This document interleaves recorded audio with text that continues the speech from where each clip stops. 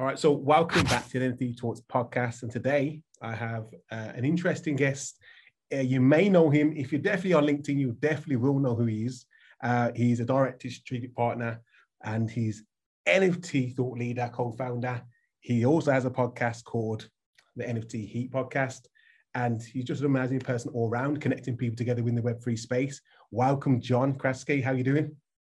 How you doing? I am super excited. This is actually probably my first podcast as a guest in 2 or 3 months. Obviously, I have my own podcast, NFT Heat, but yeah, I'm super excited. We actually met last week in London at an NFT Thought Leaders event, which was amazing. I think there was well over 150 people there.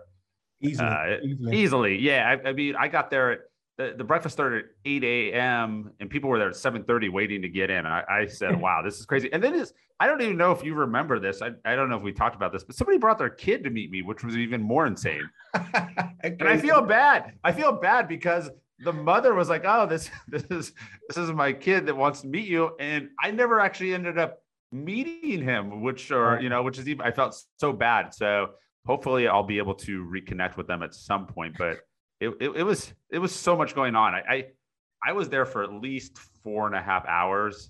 I don't even know how many people talked to. I can vouch for that. You looked tired at the end. You was like, it was yeah, but it was fun. The energy right now in London for Web3 is it's amazing. I feel like it's what it was maybe in the US 6 months ago. Maybe there's just like a slight lag, but it's exciting. People are there, like so many great different business ideas. Obviously, a lot of people trying to build agencies, marketplaces, different projects that they're working on in the space. So yeah, it's exciting. And I heard some great ideas, some builders, like some really interesting Web3 platforms. So I've already connected to some of those people, to investors that I know that are looking for great ideas like that. So that's what I always try to do. I'm trying to get in there and connect as many people as possible. And hopefully, magic happens there for people. So. And to have that kind of pull flying from over the pond, because the company's based in the UK, but you're not from the UK, but you have that presence to put something on and have people there. And as we call it, thought leaders, the people that are creating things within the space. That's special because that's what's needed. So we can talk about all the ideas and whatnot, but we need to get people in the same room, discussing ideas, seeing how we can align and help each other to get to the next step and actually build this thing that we're talking about, which is the NFT Web3 space. Yep. So let's talk about, before we go on to NFT thought leaders, I know obviously we touched on the event. I want to start just understanding a bit about yourself, because anyone that doesn't know who you are, just want to understand your background and how do you find your way into this crazy world of Web3 and NFTs? Yeah. Well, if anybody knows my story, it was complete luck. So I can't lie and say it was strategic that I really wanted to get into Web3. So my background, actually, I'm an accountant and finance person by education. So I got my certified public accountant's license here in the US. I worked for KPMG and Price Waterhouse early in my career, almost over 5 years, analyzing the financial statements of lots of different publicly traded companies. Also worked on some IPOs. Then I actually ended up working for, at the time it was Washington Mutual, but then they were acquired by JP Morgan. So I was in the investment banking world for almost 3.5 years. And I then got my MBA at the University of Southern California, where I studied entertainment. The goal was I moved to LA. I was I wanted to be a producer. And that was the dream. I worked for Disney for a while, worked for a well-known television producer. Aaron Kaplan, did a bunch of consulting for him. I was hoping to work with him. That didn't work out. Worked for a Spanish communications company. Then all of a sudden I took this crazy detour. I was an executive in the luxury interior design space for almost a decade. I worked on the Obama White House, helped with that project. George Clooney, Cindy Crawford, a bunch of just really cool celebrity projects. But I was not passionate about luxury interior design. And pandemic hit. I was like, man, I spent all this money. I spent well over $150,000 on my MBA from USC in entertainment. I was like, man, I really want to monetize this. This is the time now. The world slowed down. So I started applying to all the traditional Web2 companies in entertainment and tech. So Spotify, Disney, Apple, Google, you name it, all the usual suspects. Probably applied to 1,000 jobs, had almost 100 interviews, got rejected by 99 of those companies. And then all of a sudden, this company, NFT Genius, didn't even know what an NFT was at the time. They're like, we really like your resume. I'm like, I don't know how you like my resume. I have no crypto experience. I really have no tech experience. This makes no sense. So I talked to the CEO of the company. Half-hour conversation went amazing. Just kind of talked about my passion for entertainment. And, I started to obviously do a little research about NFTs, and I just knew that the power of NFTs to transform, creative artists' work in a better fashion really excited me.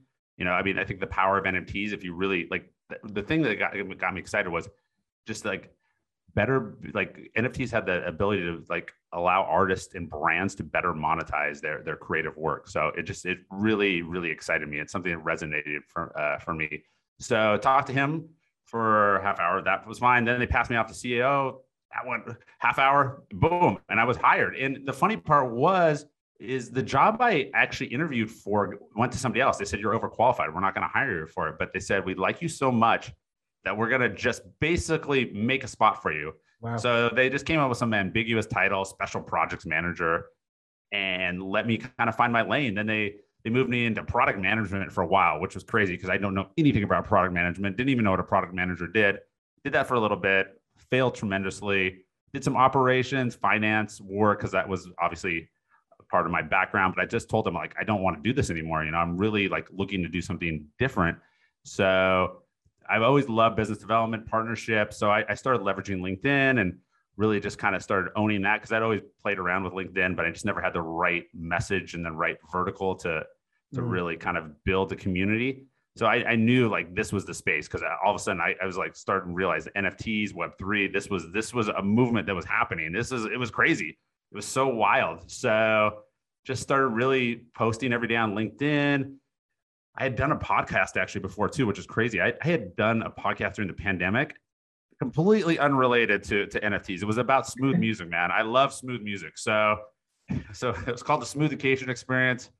And I don't know, I'd never really talk about this, but it was complete failure. But I actually had two of the artists from the podcast that were, they were actually at the breakfast last week. So LaFlex, super smooth. He's very George Michael vibes. And then had another guy, Luca Setto, both out of the UK. Luca Setto is probably more like Bruno Mars vibes, but both super talented. So I did this podcast, it completely failed. But then when I got into this whole Web3 space, I was like, oh, I can take all those skills I learned from that failed podcast and apply it to this. So basically, just to sum it up. So I basically had like 20 years of failures and all these like twists and turns in my career, and nothing was going the right way. It just felt like I was always kind of treading water. It all just sort of came together. Everything that I had done previously all came together, and I've been able to leverage that and just like take off like a rocket ship. So I just feel like Web3 NFTs, if somebody's like looking to reset their life, their career, this is the time. It's still early, because look at my company. They just basically are like, we don't even have a position, but we know you're smart. We know you're motivated. We know you're passionate. We're going to hire you and give you a chance. So I feel like that's what the space is right now. So anybody that's like talking themselves out and not being able to get into it, it's a fallacy, because I talk to companies all the time. They're looking for smart, motivated people. Just like educate yourself a little bit, just kind of understand it. It doesn't take that long. You're going to get a chance. Just trust me, because there's just so much opportunity. We need people in there, like building, helping companies grow. We need so many boots on the ground. There's not enough people right now. And it's a lot of it's just, honestly, people are just inherently lazy. Just spend a couple of weekends just reading, the Andreessen Horowitz canon, watch some videos, go on to LinkedIn, read a bunch of posts and put, set Google alerts. It's such an easy cheat. Just literally set Google alerts for daily alerts, NFTs, Web3. You'll get a list of articles every day. It's so many things I align with you. Like, that's one of the things I did when I first started. It's like, how can I learn about NFTs or keep up to date? Because things are changing every day, and just literally searching what's going on today. There will be some kind of news out about what's changed within the NFT space, so you can keep up with everything that's going on. But another thing that you mentioned, that you said they were all failures. You said everything was all failures. I don't think that. it's that 10,000 hour out. You put the work in. I've even when I spoke to Betty from Deadfellas, she said she had all these skills, and her husband, but it just felt like it's perfectly positioned for this space. And I feel that that's the same case for yourself. Is that you've done all these things, and you've used this skill to use here, but it hasn't really clicked with you, but you found something that you are passionate about, and you can utilize your skill and enjoy it. And I think the great thing about the Web3 space is you're not tied down to one industry. Like you could just say, I'm doing this over here, but I can also help someone in fashion, and I can also help someone in real estate and so on. And you can just tap into so many different areas at this point. It's so wide open. I don't see why people are not diving in here to try and do something. You just got to apply your skills and think, what can I do? What can I offer now in the real world? And how do I use NFTs and to leverage that really? So it's wild. And the funny part is too, all those Web2 companies I applied for, Facebook, Amazon, all those companies that rejected me, I have executives all the time from those companies reaching out that want to pivot. So I'm like mentoring them, connecting them, and it's sort of crazy. Like I couldn't even get in there. That was like the dream. And now they're coming to me for help and how to get in. And it's so crazy. And this all literally has happened in like basically 1 year. Yeah. 1 year. Crazy. Completely flipped the script. It's that insane. I could even like literally right before today's podcast, I just remember, man, like interviewing for all these jobs and these interviews, I was all nervous and nothing was going right. And I'm just like, wow, how things have flipped. It's insane. People just need to get, like, again, it's these in real life events. It's why I created NFT Thought Leaders, bringing people together. Cause I mean, that's what we need to be, like meeting each other, communicating, talking. And that's really where the magic happens. It's because the industry's so new and there's going to be a ton of twists and turns. You've already seen, they've already happened. And it's good people that you need to stay next to because those are the people that you're going to be able to pivot with. Ideas are great. And trust me, we need lots of ideas, but really having a good network of strong people with morals, ethics, are in it for the right reasons. Those are going to be your best assets here over the next 5 to 10 years. Execution, yes. Right, John. Like that's the main thing. Even we can both say about when it comes to like PFP projects. A lot of people say they can create these roadmaps and these concepts, but can they actually execute on that? And I think we've gone past the time of buying into concepts and saying, well, that sounds like a great idea. We're past that. I think we need to see proof in the pudding and see if you're going to build this, can you do it? At least see how it works. Oh, I mean, it's so funny. All these people, the roadmaps, everybody's just copying and pasting roadmaps, talking about play to earn games. And do people realize how expensive it is to build a video game? It's crazy. It could be hundreds of millions of dollars if it's a good one. It's crazy. It's super, super interesting. But I think things are starting to mature now. The big brands are trying to figure out kind of their entry point. So it's, that's big brands are still struggling a bit. And it's mostly internal stuff. They don't have the right resources internally to handle taking on, Web3 NFT projects. Their executive team probably doesn't fully understand it.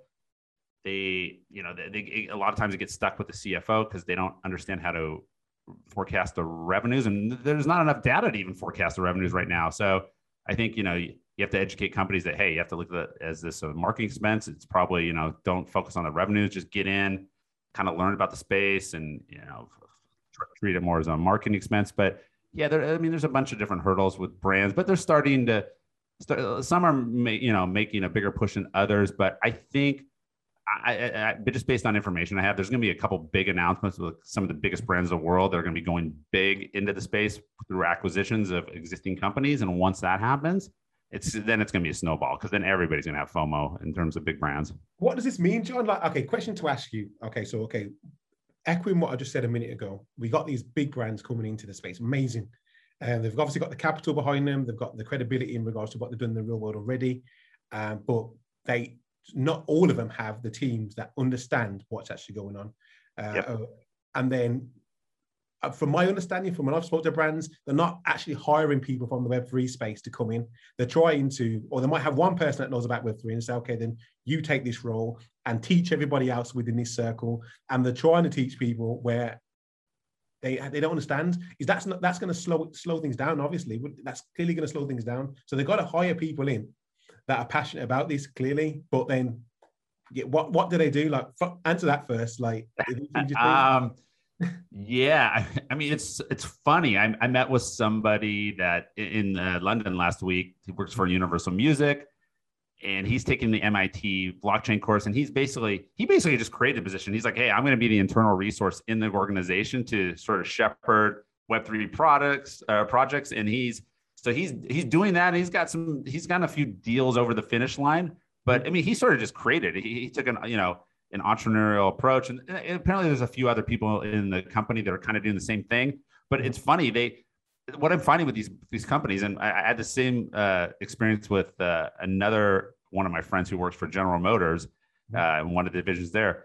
Like you have these people in these big organizations, they're all kind of like saying they're the Web3 person, and none of them know that they're all talking to these other companies about trying to get into space. So there's no internal communication. And so there's like some of these companies are starting to like create like Web3 task force internally and trying to figure things out. I think that's where a lot of these companies are right now. They have these internal Web3 task force with people from different divisions, and they're all trying to create some kind of uniformity in how they make decisions and what's the strategy to go forward.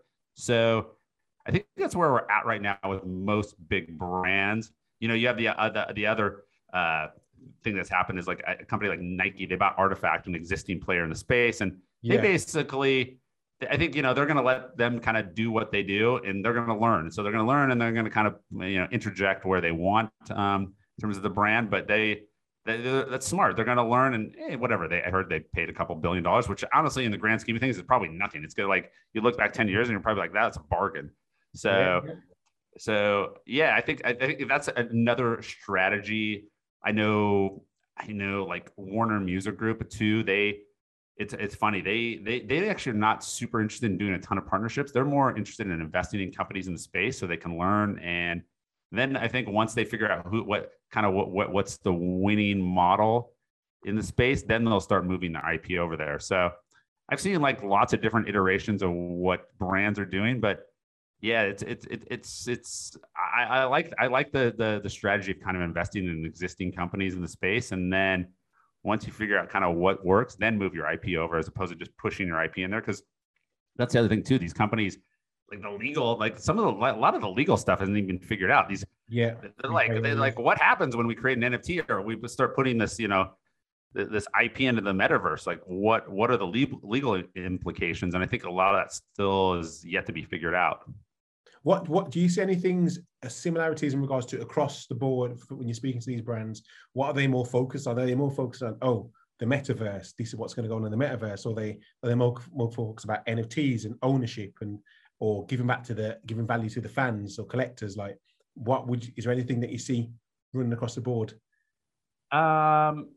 It really, really depends. I think, I don't know if I have like, it really depends per brand. They all have their different motivations. I am seeing a lot of deals coming through agencies, like advertising agencies. So again, it goes back into that marketing realm. I think they're looking for marketing push right now just because they need to be in space and they want to get their name out there. So I think it's definitely, it's interesting. A lot of these brands are letting the advertising agencies drive like what kind of deals are getting done. It's super, super interesting. Yeah. So it feels like it's definitely like a marketing advertising thing. I think that's what they're looking to get into it right now. Mm-hmm. And then eventually the CFOs are going to start to because I used to be in that world as a CFO a long time ago, and they'll probably eventually crack down and be like, okay, like this is fun, but like, how do we make money off this? Right. So, and how do you build community? I mean, that's a whole other conversation. We talk about community. I mean, Discord's a major problem for brands. So I think that's another sticking point as well. When brands look at this Discord, I mean, there's so many security issues. It's not a very good user experience. No. And I think most big brands are not going to leverage Discord to build their communities. And I don't think it's the right solution. So I know that there's a lot of different people that are talking about building solutions for Web3 that are scalable for big brands and consumers. Haven't seen it yet, but I mean, that's like an example of a tool and on-ramp that's highly needed for that next phase. I mean, we just don't have enough stuff. Like the problem is there's too many unanswered questions and not enough solutions for big brands right now. That's where we're at. Where we don't have like I did a post on LinkedIn a while ago, but like I already kind of mentioned like all the issues that the brands have, and we don't really have good answers for any of those things right now. We have decent answers, but not the right answers. And big brands, they're big, they're autocratic, they have layers and layers of approval and management, and they're just it's like right now it's just a lot of smoke and mirrors. It's just a lot of it's just a lot of uncertainty. So, and then, also too, a lot of companies, they can't even hold crypto assets as well. So you have to come up with creative solutions to like figure out how to like get them in the space Yeah. and not have them actually, owning those assets. So yeah, it's fun though, but it's fun. But like, hey, again, going back to my original comment, it creates tons of opportunity for people that are looking to revolutionize their career and reinvent themselves. So get in. I mean, hey, smart people, smart minds, get in there and just start coming up with solutions, working hard. And trust me, there's so much opportunity. It's as you know, it's almost ridiculous actually. Well, we talked about when we met, we talked about education and onboarding, and I think we aligned on that side of it. Is I feel that that's the biggest step we need to take first is the onboarding process and making sure people get educated correctly and there's best practice created around what people are doing for the safety of people, because there's no regulation in place and we hear about all these horror stories and they continue. So I mean, would you agree with that? First of all, education is the main thing at this point. Yep. Like again, I mentioned the example of the MIT blockchain course that the person I met with in London's taking. My friend actually at General Motors was also taking the class, so it seems to be a popular one. But I've heard that class, the material was from 2017, so it's not even current, which is crazy. I mean, I don't know. I don't want to misspeak, but that is what I heard. So it's not even the most up to date. I refer people to Andreessen Horowitz Cannon, but that thing is just a bunch of links to articles and videos, and it's not very streamlined. So you have to really dig in there. It's not kind of an easy way to just get up to speed in a few hours on what's going on. Well, you can't, because things are constantly changing, and you need, if you're not even into crypto, you need to understand at least what blockchain is first. That's in its own, and then you understand what is tokenomics, and then when you can understand the possibilities, what NFTs can create and whatnot. I feel like a lot of people try to understand NFTs without understanding the foundation, the basics, and that's where the disconnect is. Yeah. I mean, crypto and blockchain are not even the same thing. So, I mean, Charles Atkins, who's my co-founder of NFT Thought Leaders, his favorite blockchain is the IBM Hyperledger, which is what Home Depot uses. They've been using that for a few years. So anytime anybody goes to Home Depot, I mean, there are like, most people don't even realize they're already kind of leveraging blockchain technology, and they just don't even realize it, because at least here in America, almost everybody probably goes to Home Depot at least once a year. So, yeah, okay, well it's already out there, and I think that's one of the things that's going to take to onboard people, isn't it? Is building these things building these custodial wallets, and people being able to purchase NFTs with credit cards and whatnot. Yeah, going to crypto. Yeah, exactly. I mean, when I was an NFT Genius, we built our marketplace on Flow. Flow is a really seamless, easy user experience. So, you go there, you can just, put in your credit card and buy an NFT in 2 seconds. It's just like going to Amazon and buying a roll of, toilet paper. It's the same exact process. So those are the kind of solutions that are needed. Also, too, like even mobile, like, I mean, OpenSea mobile, terrible. Dapper doesn't even have a mobile app right now, which is more insane. So, I mean, like we're on our phones the majority of the day. It's you don't even have those kind of solutions yet. It's just lots of opportunity. It's we're stepping backwards though, to kind of because we're using mobiles, then we're talking about all this new tech, but we're not even, none of this new tech is even accessible on your mobile, which is crazy. I know that obviously MetaMask, you can use it on your mobile, and I know that you've got Apple integrate with MetaMask, being able to purchase your crypto, that side of it. But like I said, we've still got a long way to go, haven't we, with everything, literally, because everything's happening short little bits, but it doesn't solve the whole problem and doesn't smooth out the process in regards to people being able to enter space. Yeah, exactly. So I have one of the former Meta Facebook executives that I've become close with from LinkedIn. He's built an amazing music app. It's like it's a music NFT platform, so clean. He calls it Web 2.5. It is amazing. You go on there, it feels like a SoundCloud. It's a artist file sharing platform. So say I'm a singer, you're a drummer. One of our other friends is a keyboardist. We can all upload our individual music files. we can put in basically our percentages for the smart contract, Right. and then basically hit enter. All of a sudden, the art's created, the NFT's created. We already have our like royalty percentages and everything already figured out. I mean, it's like it's super clean, super easy.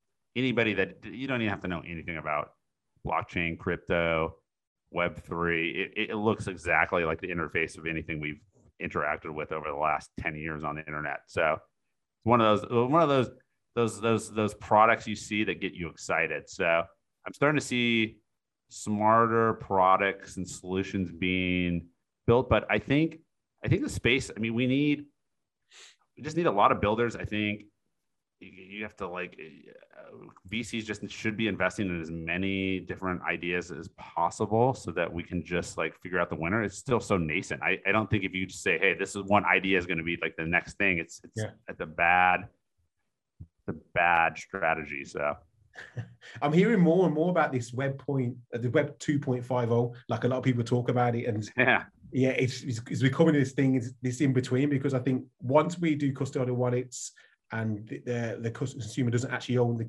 the access to that wallet, then is it decentralized or is it centralized? Are we fully is it going to be, where are we going? We're talking about decentralization. Do we actually get there? Or is it a case of that there will be a few people fully decentralized, but generally the masses will be in this middle ground where they're using blockchain technology, but it isn't? I mean, I think most big brands are going to probably build their own blockchains, and then it'll feel decentralized, but it'll be centralized. Pretty much. I think so. I think that's the way it's going. These companies, the thing is, they have consumers, they have money, and that's always a good starting point. So the thing that I'm worried about is obviously all these big brands. I've never seen anything like it, and I mean, like, you've worked in brands before, so you can tell me if you've seen anything like this. But the fact that so many established big brands like Nike, Adidas, you've got the fashion brands also, McDonald's, Pepsi, everyone getting involved in the space so early, is it because of, I'm sure it must be down to the money that's involved, rather than what they're trying to do to create a better system in place for everybody, or add value to their consumer? Like, it clearly is because of the money. Of course, yeah, and they don't want to be left behind. They want to make sure that they stay relevant, right? So again, like I told you before, I mean, a lot of the advertising agencies are the ones driving these brands into the space. They're the ones brokering the deals. It's super interesting. A lot of the deals are not even getting done directly through the brand. It's actually their marketing agencies that they pay tens, if not hundreds of millions of dollars a year to. So they're the ones kind of pushing them in the space. And yeah, I mean, it's I guess, but again, like, I think that's the way to approach it. You have to look at it as a marketing expense right now. Yeah. I don't think internally these companies even have any idea how to even build out a Web3 team either. I mean, that's the other thing. I've seen a couple of companies got in the space and they had to build out a whole, Discord team. That's expensive. It's clunky. It's not scalable. And the profiles of the people that you'd be hiring to run these Discords, I mean, it's super, it's not the kind of resumes that most of these companies are ever looking at, It's very, a lot of, I'm not saying everybody, but there's just a lot of rogue individuals and just they're not coming from traditional backgrounds, and companies they can't get their hands around it. It's the whole process it's just super clunky right now. It's not easy, and I think things are starting to get cleaned up, though. I'm not sure. Is it going to be by the end of the year, by the end of 2023? I don't know. I don't know how quickly it's going to happen, but things are accelerating. I think there's a lot of people you haven't heard about right now over the last year because they've been building.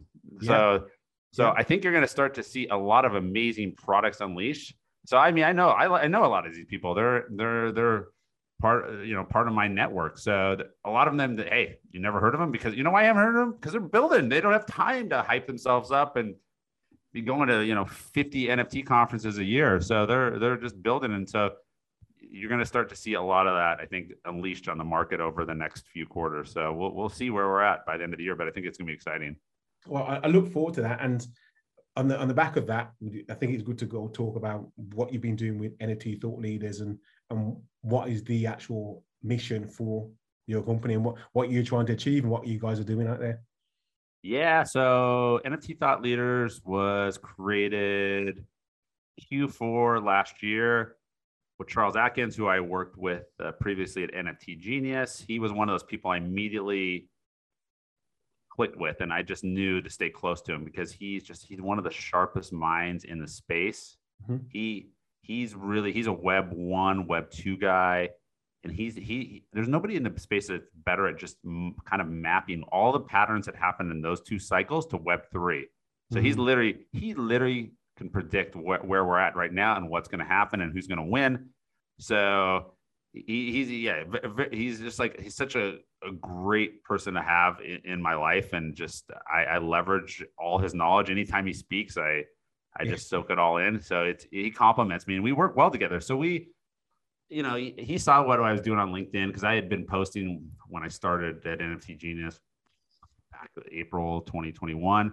I probably didn't really even start posting until maybe that summer, but he just started seeing this traction and how like the community was really getting excited about the space. Mm-hmm. So we knew we were onto something. So I had started hosting a few different events in NFT Genius, and those were successful, but the community on LinkedIn was just like, it was crazy, and it was worldwide.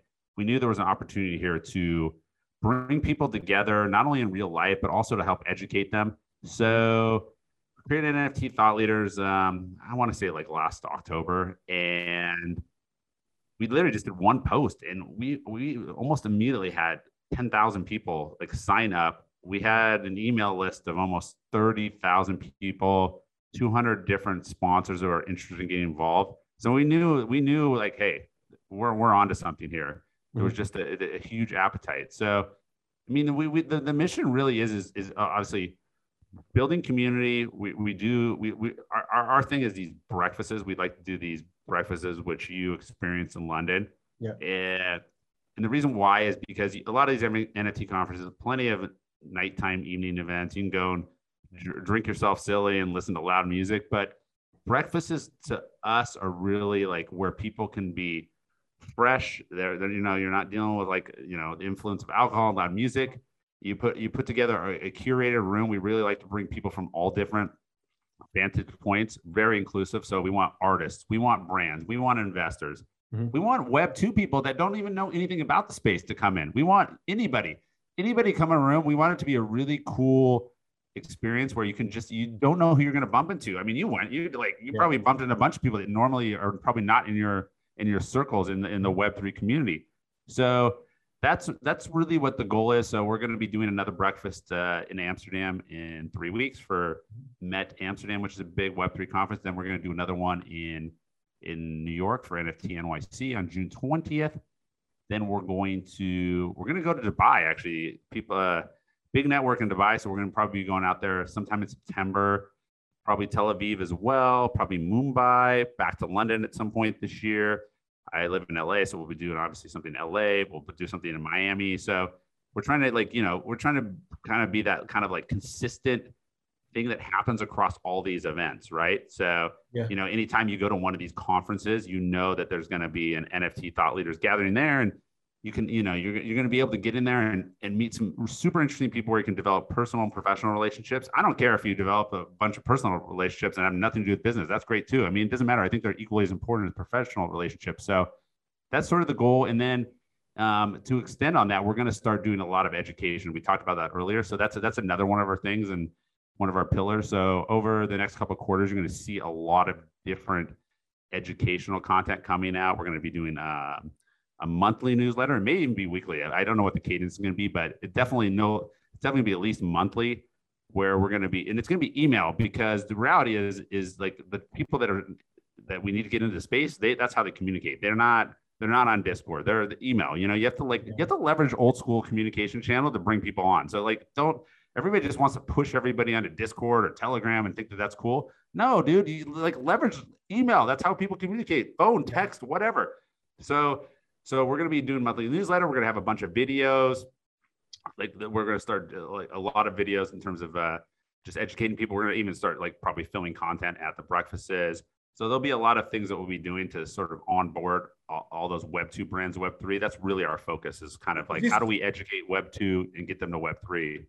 So is this a business then, or a community-led project? Because where does the business side come into it? Unless you're looking to create sell tickets, or I mean, you're doing all these amazing things, but where's the business side to it, or is there a business side to it?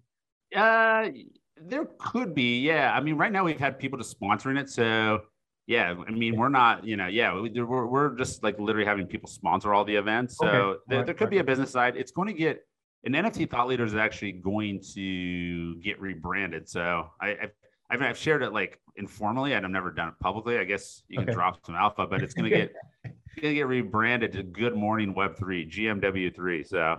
Okay, all of that. Okay, yeah, well, it makes sense. GMW3. So it'll be more because we want it to be more inclusive of everything that's happening in space as opposed to just NFTs. So yeah. Okay. But yeah, so really it's the events, it's the education. Those are probably our two main pillars right now. And we'll just kind of see where that goes. And I think we'll also be we're looking to even do a daily TV show podcast as well as part of that. So very, very much in line with something you probably see like on a CNBC, Bloomberg, something very, very educational. Because I think there's still just like a lack of like really good content in the space. So we're trying to figure out how. Yeah. So I mean, like you're doing your podcast. You have a big audience. We have an audience. And that people are getting their alpha from that. But I think there's an opportunity to level that up for people. So yeah, I mean, and the thing is, it's funny because once again, we talk about all this amazing tech, but the tech that's used within the space, it isn't really. I mean, even when we go to in real life events, I haven't seen. We're talking about AR, we're talking about all these things, but we don't really experience that when you go to these in real life events. Once again, like when it's in the web, we are used to a standard now, especially like YouTube and that of a level of content we should standard content we should get. But Web3, there's nothing being created to that level at that point. Right. So yeah, these areas need to be filled because this is what we're used to. So yes. Yeah, I agree. Yeah, I mean, a podcast is good though. I mean, like what we're doing is good because most people listen to podcasts. So right, podcasts are good, and it's amazing how many people listen to our podcast. There's probably people that listen to your podcast you don't even realize. You're like, wow, I'm educating like this so and so at this company. You're like, wow. I mean, people reach out all the time. They're just like, wow. Even on my LinkedIn, they're like, oh, I follow your content all the time. It's mind-boggling because I don't really think I don't think much of it because you only really pay attention to the people that comment, and you're just like, oh, that's it. You don't. There's a lot of people that love it, and they never comment. So I don't know. Somebody was trying to give me some analogy. I don't know. Somebody I met in London last week about how like 90 when you like send out like a post or any type of content, like 90% of people don't say anything, 9% engage, and then 1% just hate or just haters. So something like that. My weirdest experiences would have I went to NFT London and somebody recognized my voice. It was like, oh, I think I know you from somewhere. And I was like, great. Like, is this weird that I put this content out there for people to experience? But yeah, like you never know who's listening. Yeah. I mean, it's funny. I mean, I didn't even like, I mean, we must have engaged on LinkedIn. Apparently, I don't even know how you ended up at the breakfast. I mean, I don't even know how half the people ended. I just remember, aside from the person bringing their kid to meet me, I mean, there were people wanted to take photos. I'm just like, crazy. I feel bad. I was just like, I kind of remember engaging with some of these people, but I'm just like, it's so overwhelming actually. After a while, I get it now. I get why celebrities get annoyed. Not to say we're celebrities, but we're just out there as like, two of the voices in the space. And we have like even just like a small following, and even that's like overwhelming. I can only imagine what it would be like to be crazy Brad Pitt or George Clooney or whatever, or Justin Bieber. Like, I mean, those people it must just be just too much. I could see it could probably just mess with your head. So where do you see this going for you in the future? Like in regards to what is the end goal? Is the case to have like these recognized brands for what, to consult companies, or just to help keep and continue to help build the space? Like, is there anything? I like the community building. For me, that's like my thing. I really like to build community and bring people together. So I just know that's what I'm best at. I've always had that skill set. I just didn't have the right industry and vertical to do it. So I just took all those skills. I always was like, man, I'm so good at bringing people together and networking and connecting. I just never was able to monetize it. And then I got into space and I just was able to do it because it's just such a nascent industry and it's needed. So I feel very blessed that I was able to take actually what I've always been naturally good at and turn it into a job and career I love. Yeah. So very, very thankful. And it was all Web3. Really, Web3, the chaos creates opportunity. I'm just going to say that. That's that's how I'd sum up Web3. Chaos creates opportunity. Pretty much. And I don't want to move away. Obviously, you've mentioned it a few times, LinkedIn.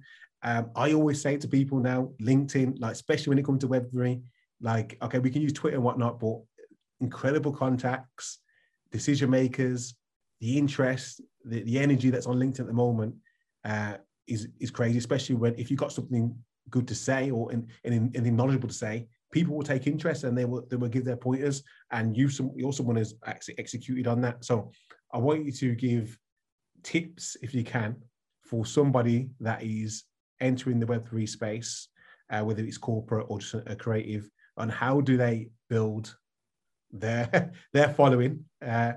building some kind of engagement on LinkedIn.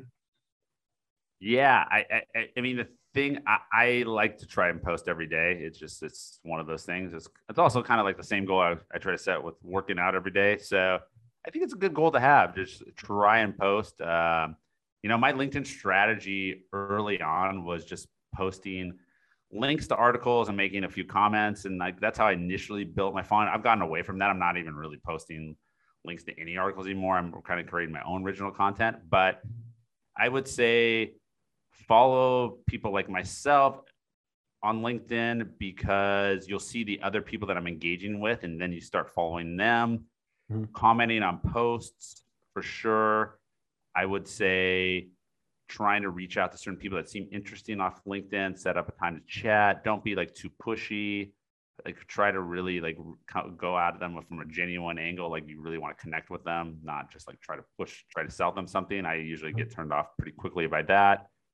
I would, I think those are like, I'm part of their LinkedIn creator program. So I do LinkedIn audios once a week, chime in some of those. That's sort of LinkedIn's version of Twitter Spaces. But I think the typically the type of person that's on there is they're probably a little more like traditional corporate background. They're very business minded. They want to they're not about the hype. They're really about building a great business, building a great product.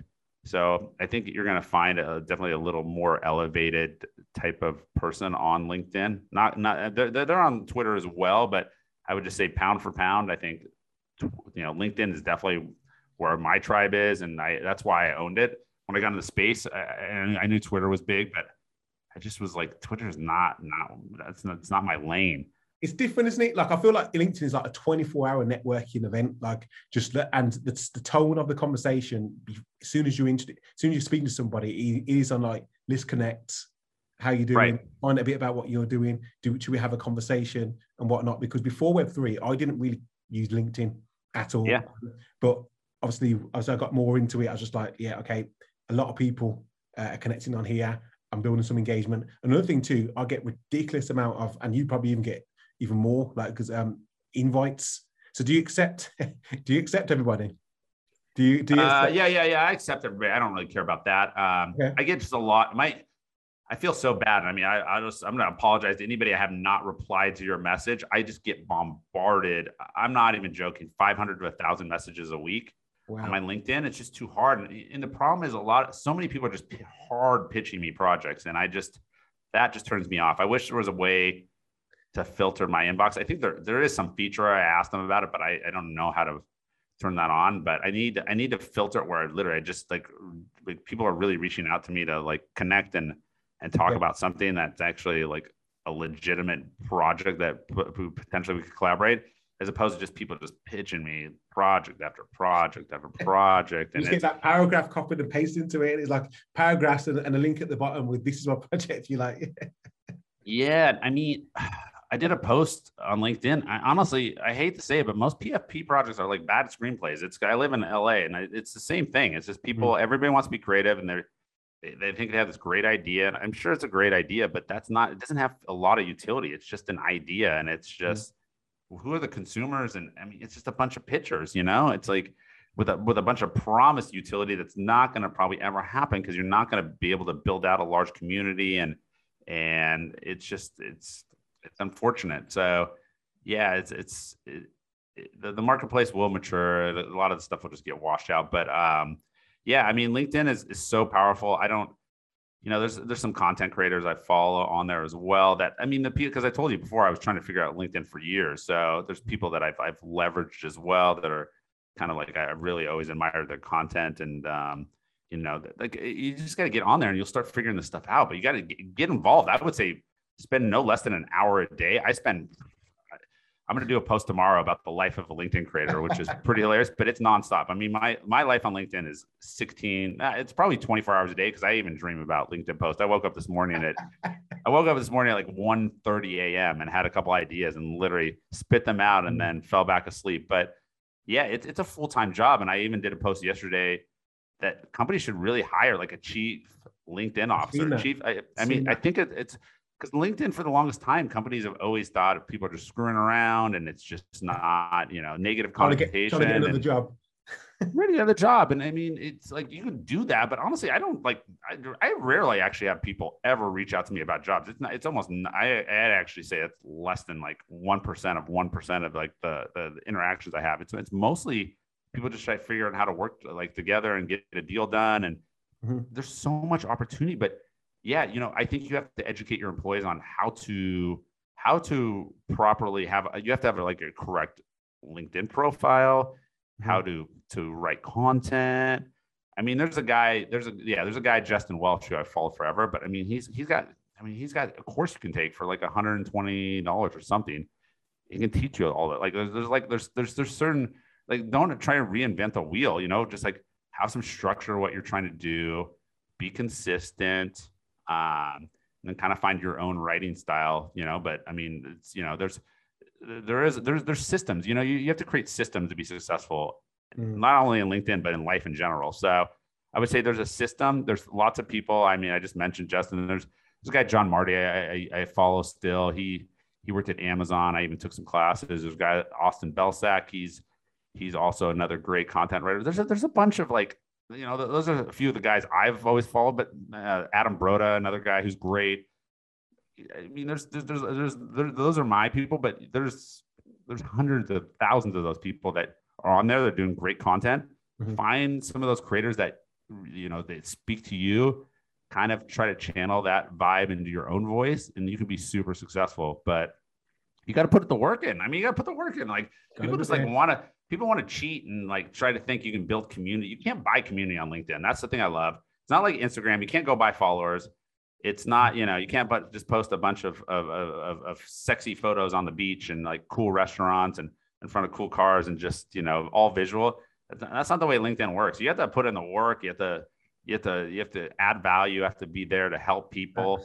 So, I mean, LinkedIn to me is just trying to help as many people as possible. I hope that people like look at my post every day and get motivated and excited just to like go crush the day and do whatever. Just like get out there and just like make some magic happen. And hopefully they help like one person themselves. And then if that's happening, then we all win. So yeah, of course. So I want to talk about you, John, like you personally. Me personally. You're always helping it. You're out here helping everybody else. But I just want to talk about your journey a bit more in the space. I mean, do you collect NFTs yourself? I mean, I'm not like hardcore, Yeah, I mean, I have a lot of NFTs. I get a lot of free NFTs just in projects I worked on. So, because I've helped advise a bunch of different brands. So I have a bunch. I'm gonna be honest though. I don't.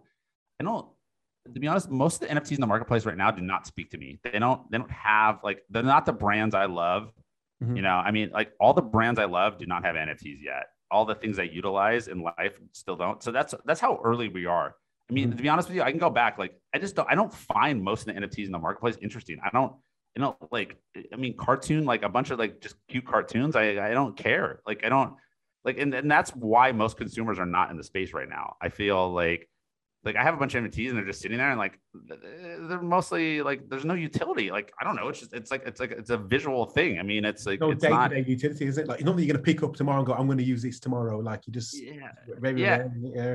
even if I just had like $250,000 or $500,000 in the bank, I don't think I would just go buy a Bored Ape.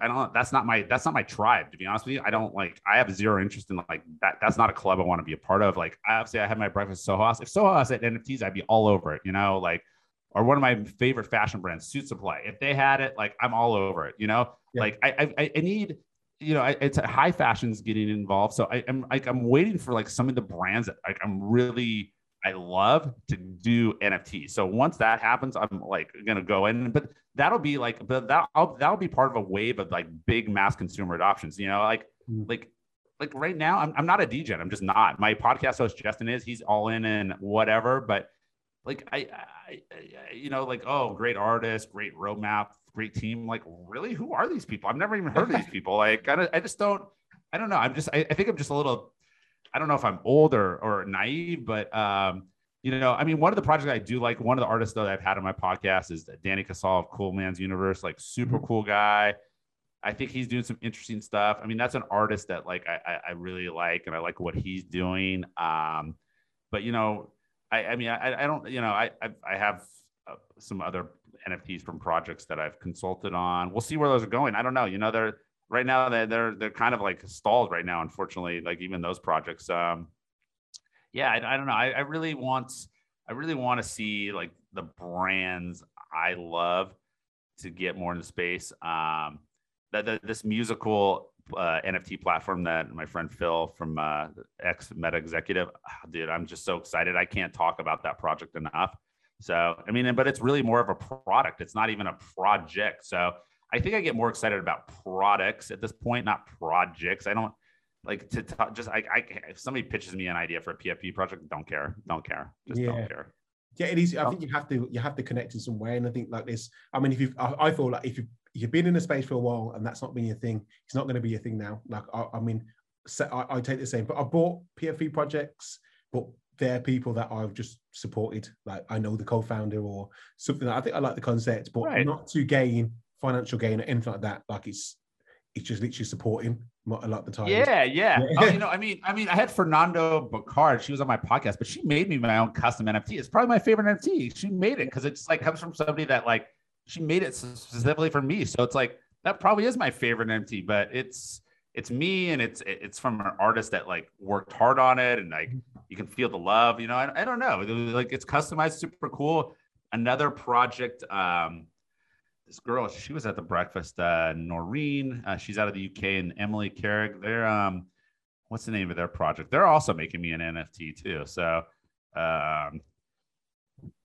but what's the name of their project? It's is it True Stars? Yeah, it's True Stars NFT. Okay. So they're making me a custom one, but she's a jewelry designer. So I think that project could be interesting because I think they're trying to attach custom made jewelry to the NFT. That could be super interesting. I mean, I think the VCon's model, I don't know, after I saw pictures from VCon, I was like, I was so pumped on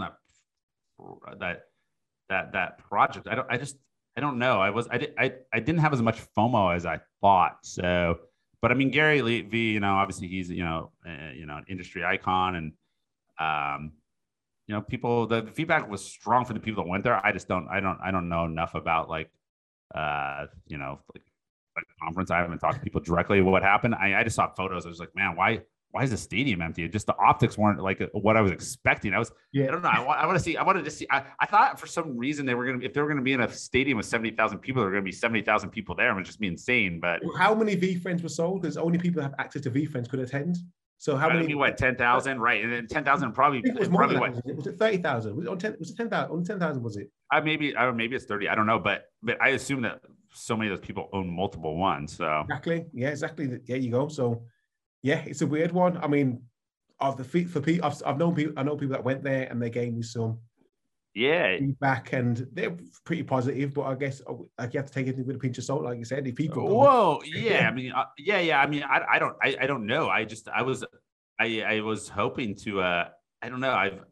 The problem too is that permissionless was happening, and there's just so many conferences going on, and it was in Minneapolis too, which is a super interesting location. So I'm surprised Gary didn't do it in New York. I mean, he's a New York guy, so I mean, NFT. Maybe he didn't want to compete with NFT NYC. I don't know, but I feel like Gary Vee, man, his conference should be in New York. He's a New Yorker. Like I just feel like that's his vibe. Minneapolis is like, I don't know if you've been. I've never been to Minneapolis, but it's kind of just in the middle of America, and it just, I don't know, it just feels very sterile. It doesn't seem like a really edgy hip city. So I don't know. It was weird, man. And it's not, I'm not saying negatively. I don't know. I just was hoping for like a bigger kind of like splash in terms of what that was all about. But I still like the concept of what he's done. And obviously he has such a following. It doesn't even matter. He's killing it. So, and he'll refine it. He's not dumb either. So that I'm sure that'll get like dialed in next time and it'll probably fine tune it. But I think that model for NFT projects is super interesting. Kind of the whole,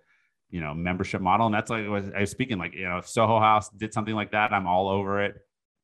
Some of the other brands, if they had like an exclusive, access VIP pass, would be so cool. Like, I mean, for Suitsupply, like I love their clothes. Like if I was able to have an NFT where I was able to go visit like the factories where, they make the clothes, or, maybe they have like exclusive parties where you get access to like certain collections that only, if you don't have the NFT, you don't have access to those clothes, or whatever, like stuff like that. I think tags in the clothes, or I really find it interesting. I always talk about these tags within your clothes, so that could be entrance to private parties. So you don't need to have your phone to say your NFT, but if they just scan your pocket, it's like you're getting.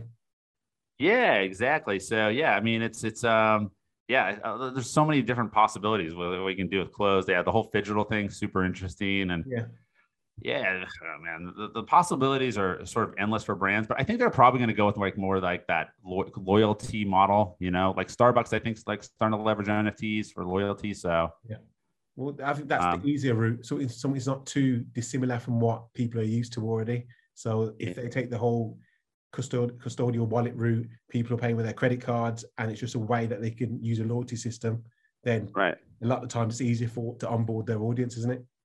Yep, exactly. Yeah, exactly. So so many possibilities. But again, it goes back to your conversation, like a point earlier about just like brands figuring out their entry point and what they're going to do, right? So but I mean, I know, like, I think Gary Vee, though, honestly, he's probably done it better. Because he already has like a big marketing media agency, and he's been dealing with those brands. So he's like, I think he's kind of doing a bunch of similar stuff for those brands like Anheuser-Busch and tons of other brands. But I think, he gets it. At the end of the day, him, Mark Cuban, there's a few of these people that are just gonna they're gonna kill it on this. They've kind of already they kind of made the right investments. They're probably both invested in hundreds of companies at this point, so they've done it right, because they don't care. That honestly, as long as like 3 of these companies just kill it and win, they've already won. So they're smart, and it goes back to my point with Charles. They're Web 1, Web 2 guys that see the same patterns, and they're basically mapping all those patterns from Web 1 and Web 2, which is how they already became rich, and mapping it to Web 3. And so they're not dumb, dude. And they didn't get to where they were because they're dumb. They're very smart. So I would always watch what those guys are doing and kind of stay very close to those data points, because I always say Gary Vee's got the blueprint, man. Like he was all about. I mean, I've followed Gary Vee for a while, and he's always talked about community long before the crypto space and stuff like that. So he already had everything in place. He just needed, and so he already had everything in place beforehand. He was just like, okay, then this is what I'm going to bring now for you guys. I'll bring value to me, and you support me. So it was a no-brainer. Anyone that follows Gary Vee would always support what he does, because he brings those value from the beginning. Yeah, he does. Yeah, I mean, he's polarizing. Some people don't love like all the hype, but I mean, I think he's so good for the space. I mean, you need a couple people that really just get people excited. I mean, probably people say the same stuff about me too. I'm probably very polarizing, so I probably a lot of people don't like the over the hype. But I mean, dude, you gotta get people excited about this. This is a fun space. Like, let's have some fun. Let's connect. And I mean, it's such an amazing opportunity, man. It's crazy. I try to encourage as many people as possible, the people that are just struggling, trying to figure out what they're doing with their career and life, really take a hard look at this. There's a space for you here to really create something special. So, yeah. All right. So, John, what I want to do to kind of round it off, the question I always ask at the end of the podcast is tapping into the minds. And I think you've spoken to so many different people. I'm going to get a really good answer from yourself. So don't let me down. Yeah. All right. Let's do it. Let's do it. I'm ready. Moving forward in the next, say 5, no, we push it for 10 years from now. How do you see NFTs in your life with use case from waking up in the morning Where do you see use cases in Web3, DeFi, and all that stuff? Like, explain your morning. You wake up in the morning, and then what happens, and what kind of things you're using, and how is it changing your life?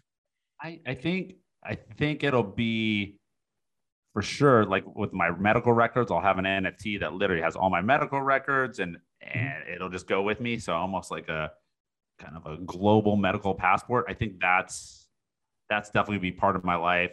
I think I'll have an NFT for even like my car service records, and when I buy a new car or lease a new car, everything will be like on On chain. On the chain. Yeah, I think it'll be all that, like the loyalty points.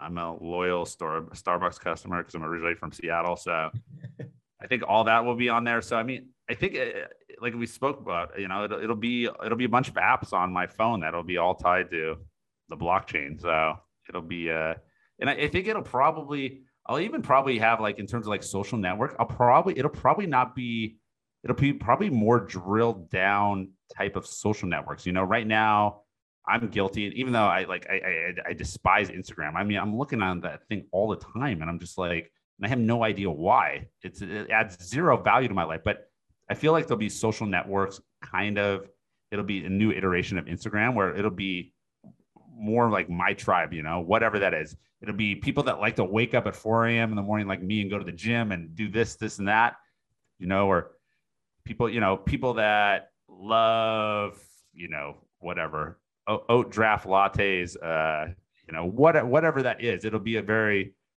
a more specific group of people that I'll be interacting with in a more meaningful manner. Because even LinkedIn is just, I mean, there's a lot of stuff going on there.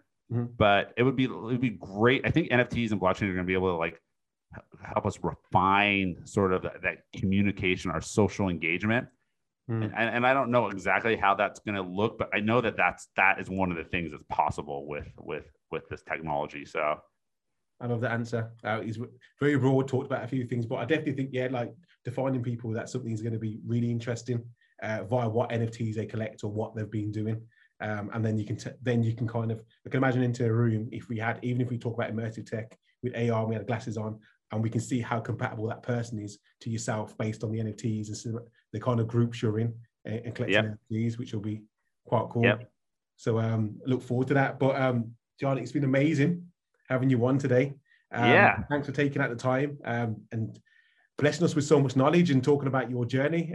NFT thought leaders, I'm looking forward to what you guys have got to bring in the future. Where can anyone find yourself first? I'm sure that's going to be LinkedIn, but LinkedIn. So John John, Kraski Kraski. Just find me on LinkedIn. That's my central communication point. And I mean,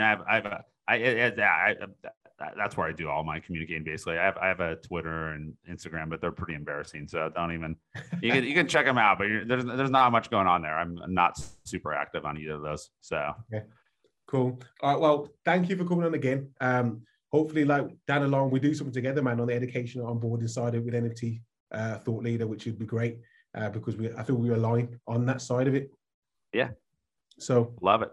We've got to get you on our podcast, NFT Heat. So that's we're going to repay that. We're going to repay the favor. This has been awesome. So I think it's actually my first UK podcast. So that's also a big.